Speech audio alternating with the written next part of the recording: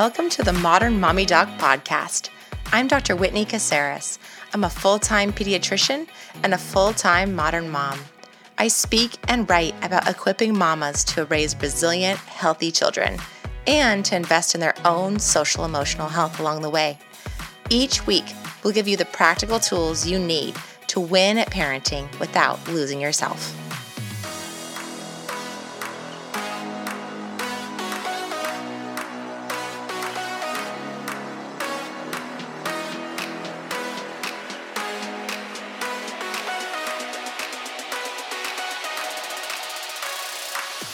Hey everybody, welcome back to the Modern Mommy Doc Podcast.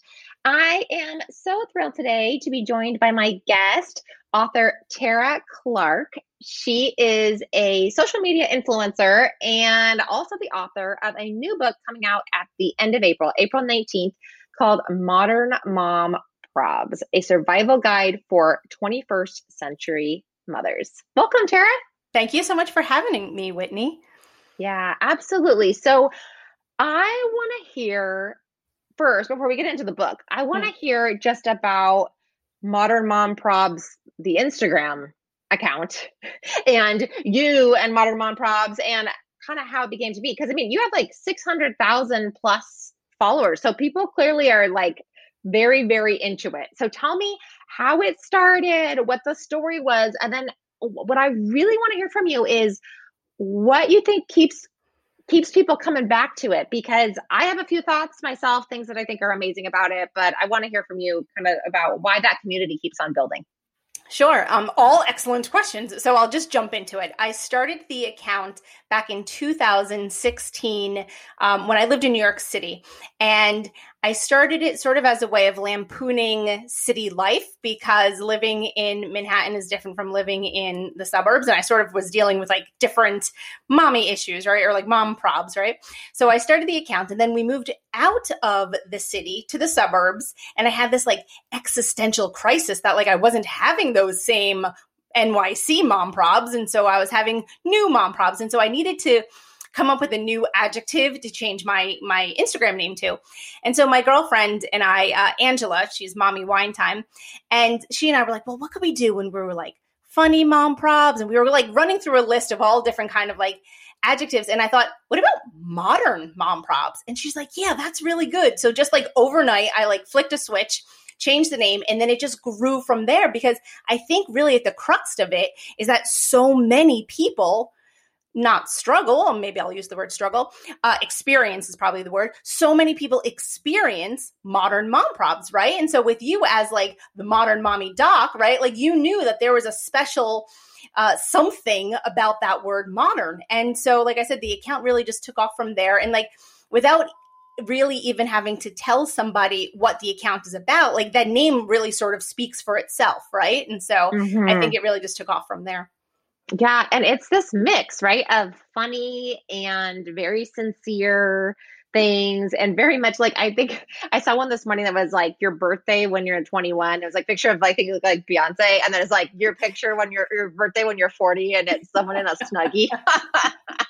Yes, that's because yesterday was my 41st birthday. And so okay. that was art imitating real life. Mm-hmm. Yeah. Which so often is what happens. And I think it's really interesting. I'm this huge fan of like celebrity documentaries. I'm constantly watching like Bieber and Demi Lovato. That one came out last night. When we're recording this, came out last night. And I was so excited. My husband's like, you need to calm down. I go, no, I love it, because it's very much, when you watch the documentary, it's like you're seeing the real life of these people kind of behind the stage. And I think that for so many of us, motherhood for a lot of generations was this like curated, very like, picture of like the Madonna mom, or picture of like the mom in the suburbs with her like two babies on her hips, totally smiling and looking perfectly thin and amazing. And I think people are just craving that realism. Yeah, I agree. Absolutely. And I'm so glad that we're now part of a generation who can talk about this realism, right? Like we're not just going to like shove down any negative feelings that we have just to put on a smiley, happy face and just kind of like push through, you know? And so I think it's so important that we're able to talk about that. And that's what I think also like makes my Instagram account special is that we like to normalize those conversations. So as much as it is humor, I also do try to put a lot of empowering and uplifting and normalizing conversations. And so I think it's a really nice balance of the two. Yeah. And then people contribute on your website as well, right? That is correct. Yes. With individual blogs. Did it start as just you, or did it start with, was it always a collaboration of multiple people, like where they could just submit stuff?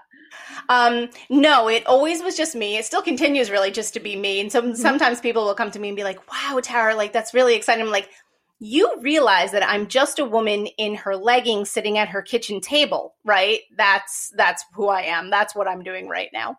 But in all seriousness, yes, the account just started as me. And then when I had the idea to put out the blog, which really is actually in its infancy right now, I'm really just in the process of launching the blog.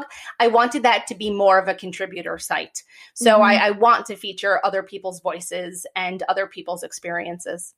Which I think is cool, because I think that is the rad thing about being on social media or on, just on what the web, the World Wide Web, the interwebs, the interwebs, is that so many of us have been isolated, especially this year. And I also think the thing we're craving is community, right? Like people to share and say, yes, I'm having that exact same experience as you, or I see myself in that problem, or, I'm not alone.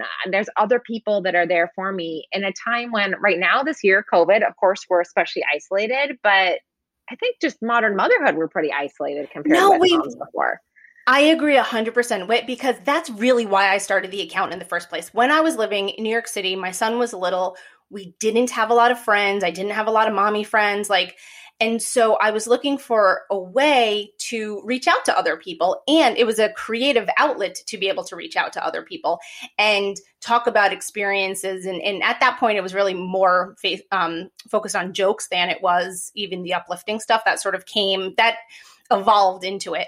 But I wanted a way to make friends. And so I was like, how can I make friends? And I just started an Instagram account, and then the friends kind of came after that. And now you have 600,000 plus friends. Now I have 600,000 friends, exactly. But I really do have to say that some of my absolute closest friends in the world are friends that I've made through Instagram. Friends that I visited in Arizona several times. Friends that I talk to when I'm having a bad day. Friends that are my absolute go-tos for anything creative or mommy related or just life related. And so it's so amazing that we have such a phenomenal community of women. And because I was about to say women, but I want to say people, because there are dads in there too. And then there are also childless people. So it really sort of runs the gamut. It's not just necessarily parents, but we have such an amazing community, and I'm so grateful for it. Yeah, I feel the same way about the podcast, actually, especially because I get to talk to these people, some of whom I'm in total awe of. Like, I can't believe Ken Ginsburg knows my name, who wrote Raising Kids to Thrive, or people like Tina Payne Bryson, right? Who are just like, I'm here, no one can see my hands. I'm like down here and they're like way up here. And I feel blessed that they've like given me 2 seconds of their time.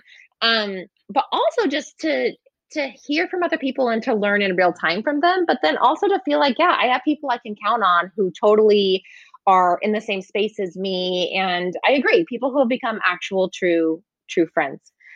I want to hear about the book. So you have the account, you have the blog that you're kind of starting. And then what made you say, I need to put something like pen to paper in an actual, someone can tangibly hold it format? Yeah, sure. It was actually my friend Mary's idea. So Mary is one of my best friends in the world. She happens to live right down the street from me. She is the illustrator who illustrates all of those memes that you see.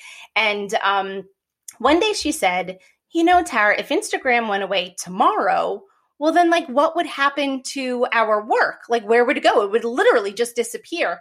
And I said, that's a really good point, Mare. So we started thinking about maybe making like a coffee table book or something like that of the memes and the illustrations.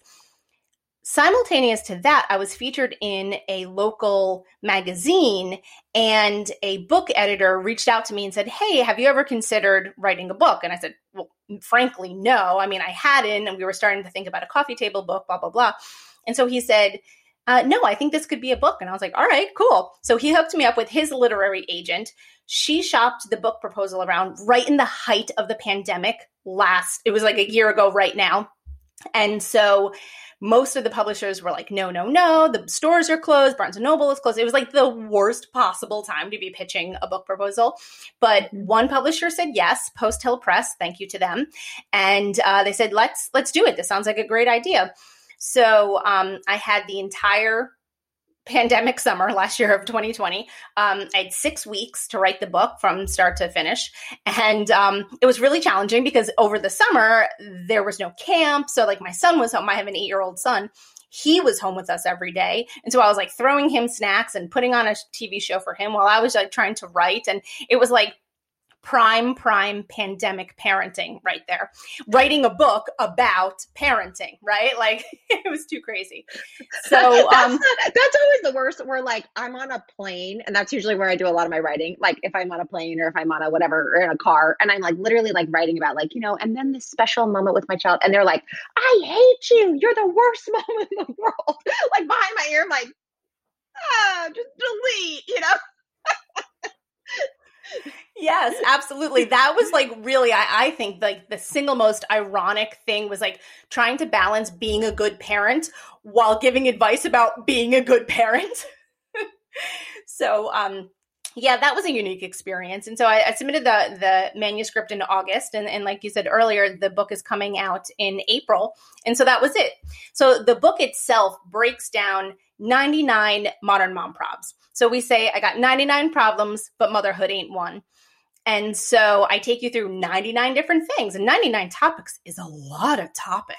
Mm-hmm. So it covers everything from funny things, like where you can get the best chicken nuggets, or how to clip your baby's fingernails, what's the right way to swaddle, different things like that, to much more serious things like maternal mental health and nursing and advocating for your child and the mental load of motherhood. It covers the gamut. Like I said, 99 problems, a lot of problems, but they're not all serious and they're not all funny.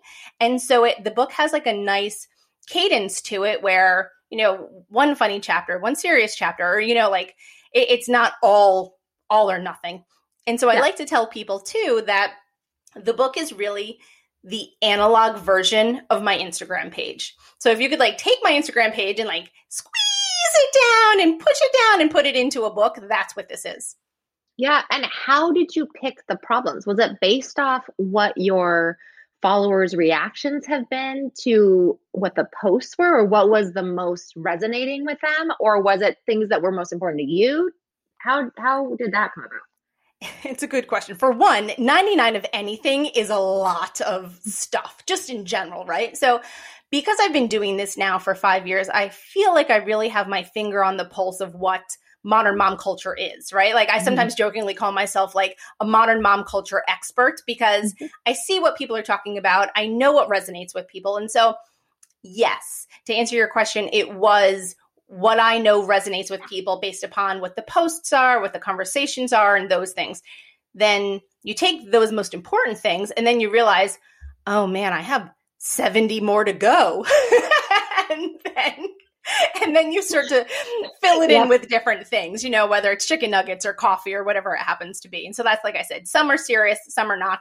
But I mean, I tackle a lot of things. I talk about allyship. I talk about racial justice, like it is a lot of different topics. Yesterday I was recording my Audible version of the book, and my director, she read the book and she's like, oh, it's a lovely thing, best of luck. And I was like, thanks. And she said, the one thing you didn't mention is how sad it is to drop your children off at college, because I guess her daughter is going to college in the fall. And so she's already like mentally preparing for it. And, I said, yes, that's like the only thing. I don't really cover teenagers. I sort of cover, from like pregnancy to maybe like age 10, give or take. Anything after that, I say that's a different book entirely. Well, and it makes sense. I mean, your experience, if you have an 8-year-old, that's the experience that you're living. And also, honestly, as a pediatrician, I would say it really is separate. Your problems are completely different. Some the same. Some of those core things of like, I want my child to not be a complete jerk to every other person on the planet. Those things are still the same.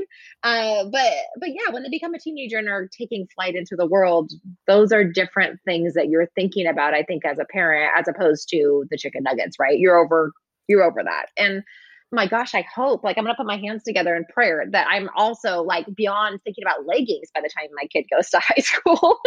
But it'd be fine. I actually love leggings. And I heard actually there's a whole section on leggings, right? There is an entire section on leggings. I talk about mom uniform. And again, this doesn't apply to every single mom across the board. It's more of a trope. But I do talk about leggings. I even have, you're going to laugh about this one, Whit. I have a legging collection coming out with a leggings company that has my memes on the leggings. Isn't that cool? Ma'am, I love it. Isn't that wild? It blew my mind when I saw the photos of like the mock-ups for them. I was like, oh my goodness, those are my words and our art on leggings. And it's awesome. That's cool. Okay. So what defines the perfect legging then?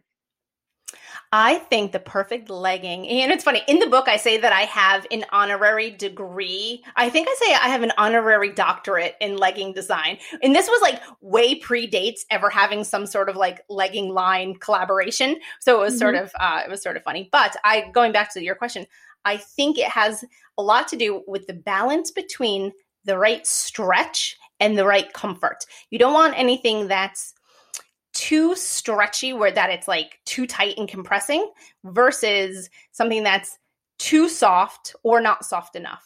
So I think it's a matter of balancing the softness with the stretchiness. Yes. I have some leggings that I just decide, like I have them in my drawer and I never pick them. Me too. Because they don't have that same. And then there's some that I wear if I'm wearing it with like a shirt, but I would never wear it to exercise because it rides down or I'm on the Peloton bike and I got to like hike them up. Totally. There's different situations for them. Yes. Yes. That's absolutely true though. Like some, that you can wear with, boots, like little booties or something, and they look adorable. There's other ones. It also has to do with like where they hit on your ankle. And like how they hit on your ankle, because like some of them are too tight and some of them are too loose. And so that also goes into it. Well, I'm glad we have an expert who's going to be creating something that will actually be useful for moms in this area. That's very important. Okay, let's go back though to the 6-week thing. Why on earth did it have to be so fast? Did they say it's because they want it to be COVID related? Were there COVID topics? I do mention COVID. So when I sat down to write it, my first thought was, and I say this in the introduction of the book, is it tone deaf to be writing this book about modern mom culture when our culture is now so shifted, and when you're thinking about what June and July 2020 looked like, it was so vastly different from what June and July of 2019 looked like. And so I sort of ask those questions of like, is it tone deaf? And I say, no, I don't think so, because as mothers, we're always optimistic. Being optimistic is part of who we are. It's part of who you are as a parent, right? Mm-hmm. So I forged ahead, and the publisher really wanted it for Mother's Day of 2021. And so that's what it was. So it all revolved around hitting Mother's Day of this year.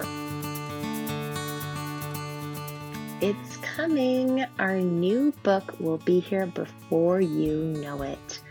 The Working Mom Blueprint comes out May 11th, 2021. We hope you'll grab your copy. It's available for pre-order right now at Amazon.com, and it will be available May 11th wherever books are sold.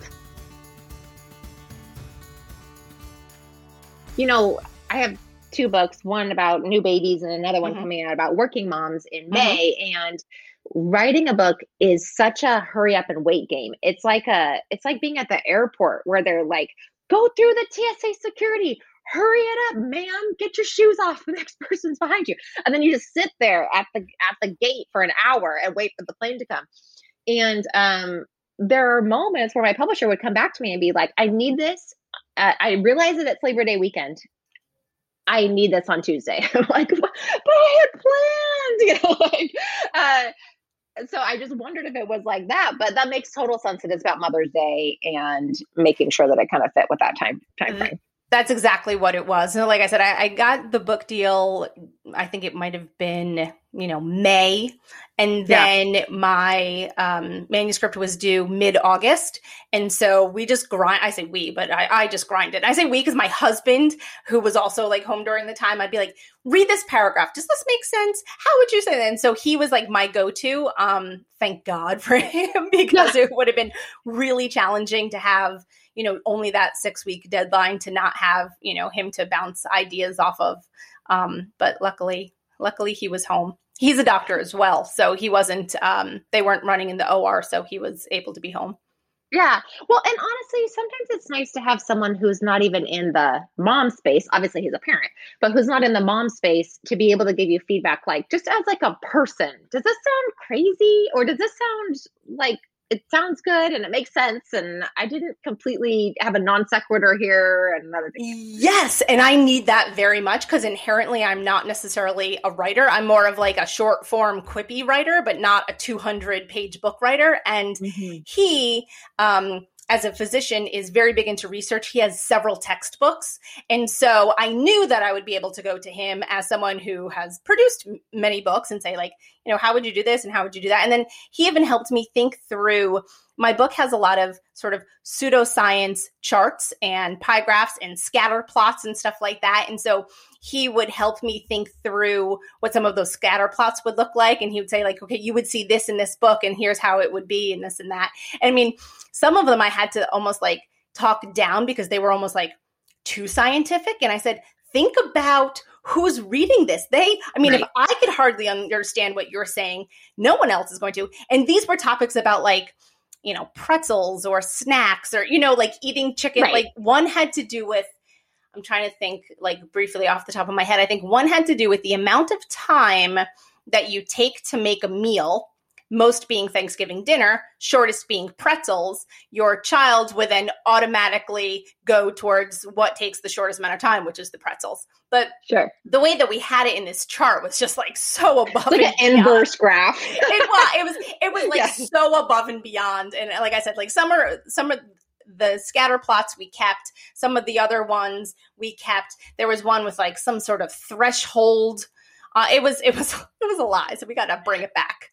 Yeah. Well, you said pseudoscience, but I know that you actually had some experts that helped with several of the topics as well. What were the topics you felt like you needed someone else to come in and give a little bit of guidance so that we make sure, even as we're joking with moms, that the information we're giving them was accurate and credible? Yes, I had several psychologists and psychiatrists offer suggestions about setting boundaries, how to handle tantrums, when I said setting boundaries, I mean like setting boundaries around screen time, because it's very important to set boundaries around screen time. So that was one. How to handle tantrums was another. Another one was about diet and exercise, right? Nutrition. I interviewed a mother who has biracial children. So we talked about having a biracial family. And so because I couldn't speak to that myself, I knew that I wanted to grab a friend of mine, and Erin helped me out with that, which was wonderful. So anything that I found that was out of my depth, I reached out for professional help. Yeah. You call it a survival guide, which I think is really apropos given this year, but then also just how motherhood feels sometimes. Like it's just about, sometimes just about survival. Though at the same time, I love the Jay-Z reference and the like 99 problems, but parenthood ain't one, or being a mom ain't one, because I go around a lot of times as I'm complaining about stuff that happened with my kids, or as I'm telling funny stories, or even on Modern Mommy Doc, and say like, this is like first world problem, there's real problems and then there's first world problems. And so the chicken nuggets obviously is that like first world survival guide. It doesn't matter one bit what chicken nugget you give, but it's funny to put it in there. at the end of the day, after you'd written all the sections and gone through all the problems, what were the problems, maybe just even one or two, that you felt like, I'm so excited that when someone picks up this book and they get through all the jokes and all the memes and all that, that they'll learn this or they'll find validation in this one solution that I offered them? I love that you mentioned about the first world problems, because that's like the first thing that I write in the preface of the book, is that I say, these are first world problems. We're not going to sit down and solve all of the world's challenges right here today. And so I definitely give that caveat, because that's really how the whole account started, was sort of, modern mom problems are first world problems. And we're lucky enough to have those, right? So, so thank goodness for that. But the chapters that I'm proudest of are definitely the ones where I talk about the mental load of motherhood, crushing work-life balance, because in that chapter specifically, I speak about getting rid of the notion of work-life balance, because the word balance inherently means that something will be thrown off of balance, right? So I speak about the importance of being effective as a mother, a business owner, a physician, a spouse, whatever it happens to be. So like that day, how can you be the most effective in that role that you're pursuing? And I think that's one of the things I'm most happy about. So not the jokes necessarily. Yeah, the jokes are nice and cute, but the things where I talk about like the meatier stuff, like the heavier stuff, I feel most proud of.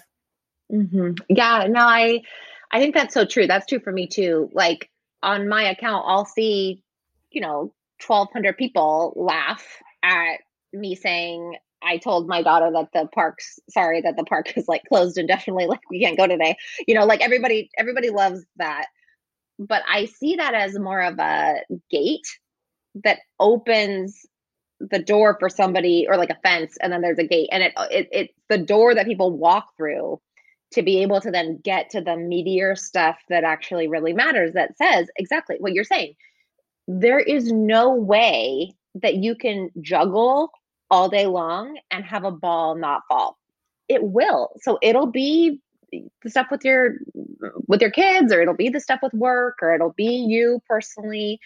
It has to be that you have a framework that allows you to kind of like push in when you need to, pull back when you need to, decide what's my priority for this moment, for this day. And then I think at the end of the day, also to be knowing yourself well enough to make those decisions of, is this about me being effective, or is it about me meeting someone else's expectations, or about me pleasing somebody else, or about me just showing up, or about what the world and kind of society tells us it means to be a good worker or a good parent. I agree 100%. The first chapter of the book is called, like I said, they're all numbered by probs, but prob 1 is called Great Expectations.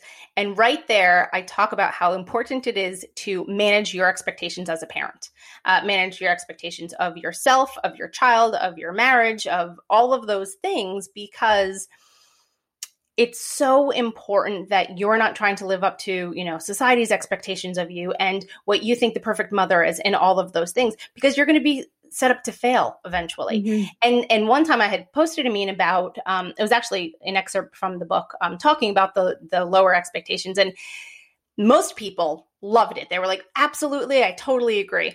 And then there was like a small subset of people who were like, no, you should never lower your expectations of X, Y, and Z, of your spouse and of yourself. And I feel like I'm not sure if they missed the boat on that, or if they just genuinely believe it. I'm not really sure. But the thing is that I wasn't saying like, oh, lower your expectations so your husband like just sleeps on the couch all day. Like, right. that's not what it is. And like, my husband is a real go-getter. I mean, we talked about him earlier in this conversation. And so it's not that I lower my expectations of him because I don't think that he's a real go-getter. It's like, no, I can't hold him up on such a standard all the time for every single thing, because I don't want to then always be disappointed in certain things in life. And so I think the managing the expectations has to do with, managing your disappointment, right? And so I think that's important even for kids. Every day can't be, oh, we're going to go to Disney World. It just can't be. And then even on those days where you do go to Disney World, guess what? You have to manage those expectations, because if you, in your mind, you think this is going to be the best day ever, guess what? Have you been to Disney World with kids? Do you know what it's like to go to Disney World with kids all day long? It sounds horrible. I've been to Disneyland, and that was enough. Disney World, I'm sure, would be on a whole other level. No, same thing. I've been to both. I mean, I live closer to Disney World, but I have been to Disneyland.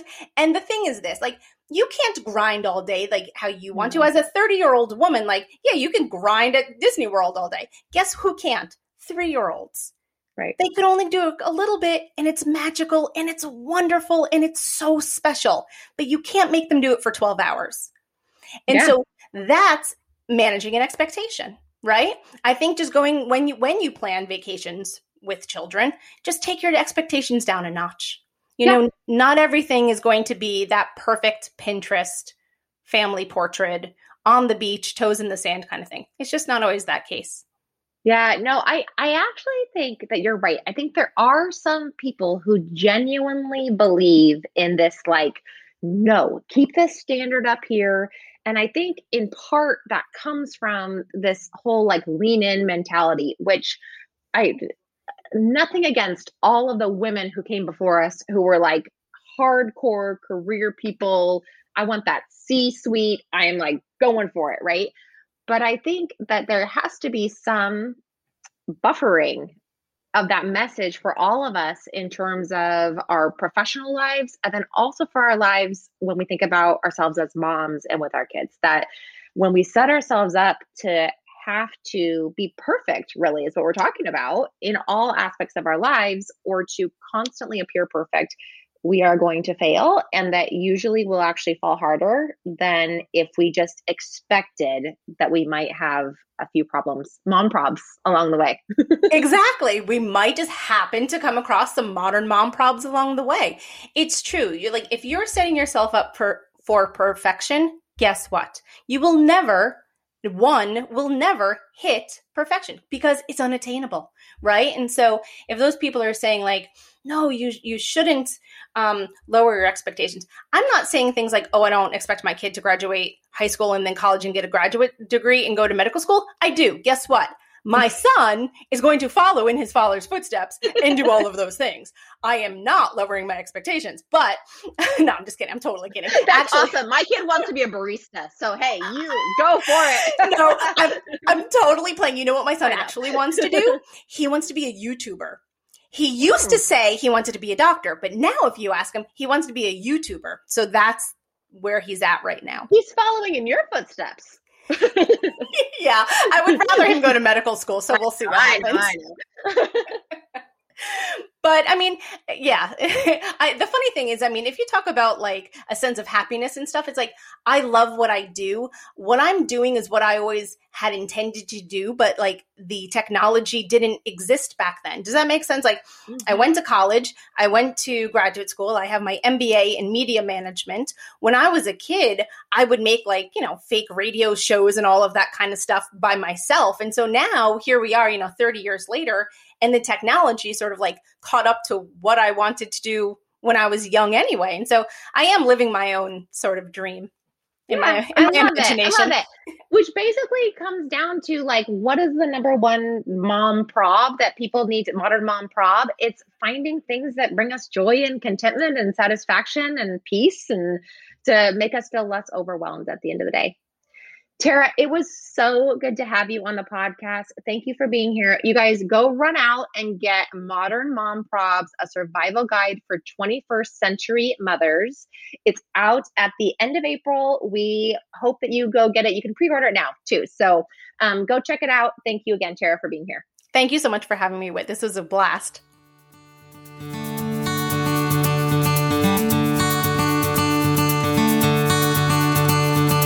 Hey Mama, if you want more of the Modern Mommy Doc podcast, make sure that you click subscribe so you don't miss any episodes. We'd also be so honored if you shared with your friends and on social media with the hashtag Modern Mommy Doc.